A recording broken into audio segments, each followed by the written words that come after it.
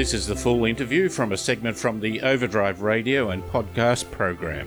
For more information, go to drivenmedia.com.au. Last week we had a news story about the 75th anniversary of the first Land Rover to start work on the Snowy Mountains Hydroelectric scheme. Rogan Corbett is the president of the Cooma Car Club that run an event each year to celebrate this momentous aspect and development, I think, not only of a project, but of a car here in Australia. He joins us on the line now. G'day, Rogan. G'day, David. The preparation now to go to the Snowy Mountains means carrying snow change, which you might have to suffer the imposition of turning off the entertainment system, getting out of the car to fit them, in the special laybys provided on the side of a sealed road. The conditions would have been a bit tougher back then, wouldn't they? Just quite a bit tougher. No sealed roads, nowhere to turn off, and you just had to get in and do the job that had to be done. And the only vehicle that could do that job was the Land Rover, and that's where the great name started. The vehicle was launched fairly soon just before that, before the first one came here? It was about 1948 when they came out here, and I think there's a couple of prototypes about 1947 after the war. And, they just grew from there. And mind you, over the years it's had quite a few changes, but those original ones, they were the ones that delivered the scheme. Did the Snowy Mountains Authority consider other vehicles? At the time, there might have been some Willys Jeeps available, ex-World War II Jeeps. But I think the Land Rover filled the bill with their ties to England, of course, and all that sort of stuff. It filled the bill with the old Land Rover. It had a few shortcomings by today's standards, but in the day, quite remarkable vehicle. I remember, I feel my age, I went to the 50th anniversary down there. I think you were there? Yes, I was there. Yeah, we've had the 40th, 50th, 60th, 70th and 75th. I had the honour of talking to one of the gentlemen who had worked on the site and had been given a Land Rover in which to drive around. He was out in the field, but of course he was just considered a worker. The boss got the better model, and the boss, who of course sat in an office, but his better model had a heater. The base model did not. That was part and parcel of really having to be very rugged and endure the conditions that were there at the time. Yes, exactly right. The first of the Land Rovers never had heaters in them, and you had to rug up pretty well and all be tough. And they were, those people that did those jobs in the mountains in all sorts of conditions. And we have some photos in our museum with 12-foot high snowdrifts and things like that, and the Land Rover's been dwarfed by a snowdrift. He spoke of the concern that when a big machine came out to try and get rid of the snow, you had to make sure you weren't buried underneath it, or the car wasn't.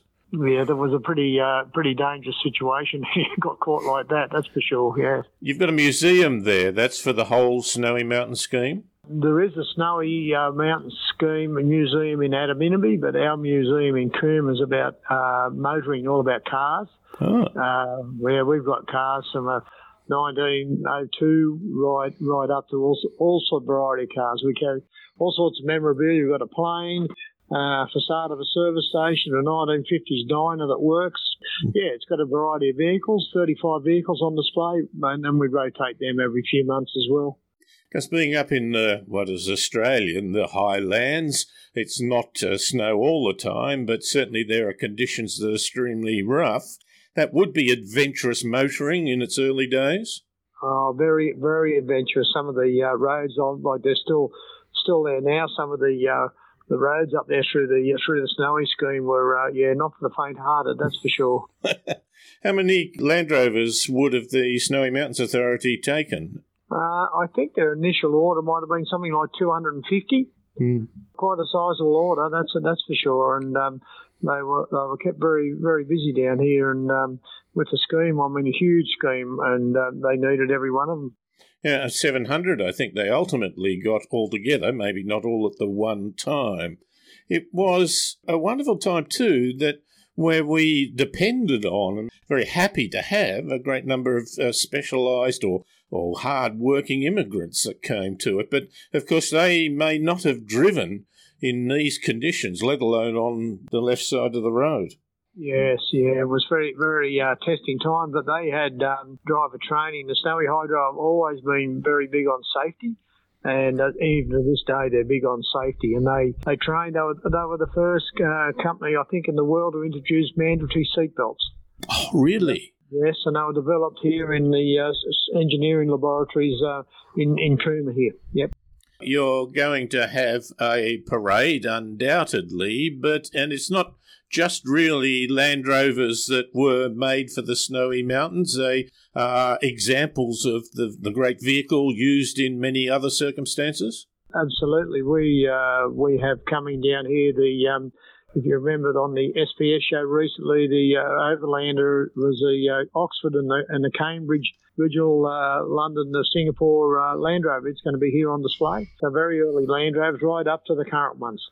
I think that was young university students. Was it that one from Newcastle? That's the one. Yeah.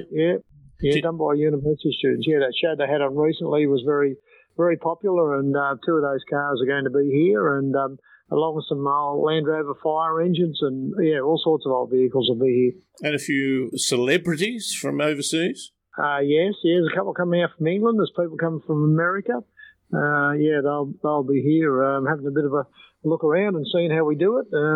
When we had the 70th, the hierarchy from Land Rover were out here, and they're very impressed with our 70th. So hopefully we can repeat the feat.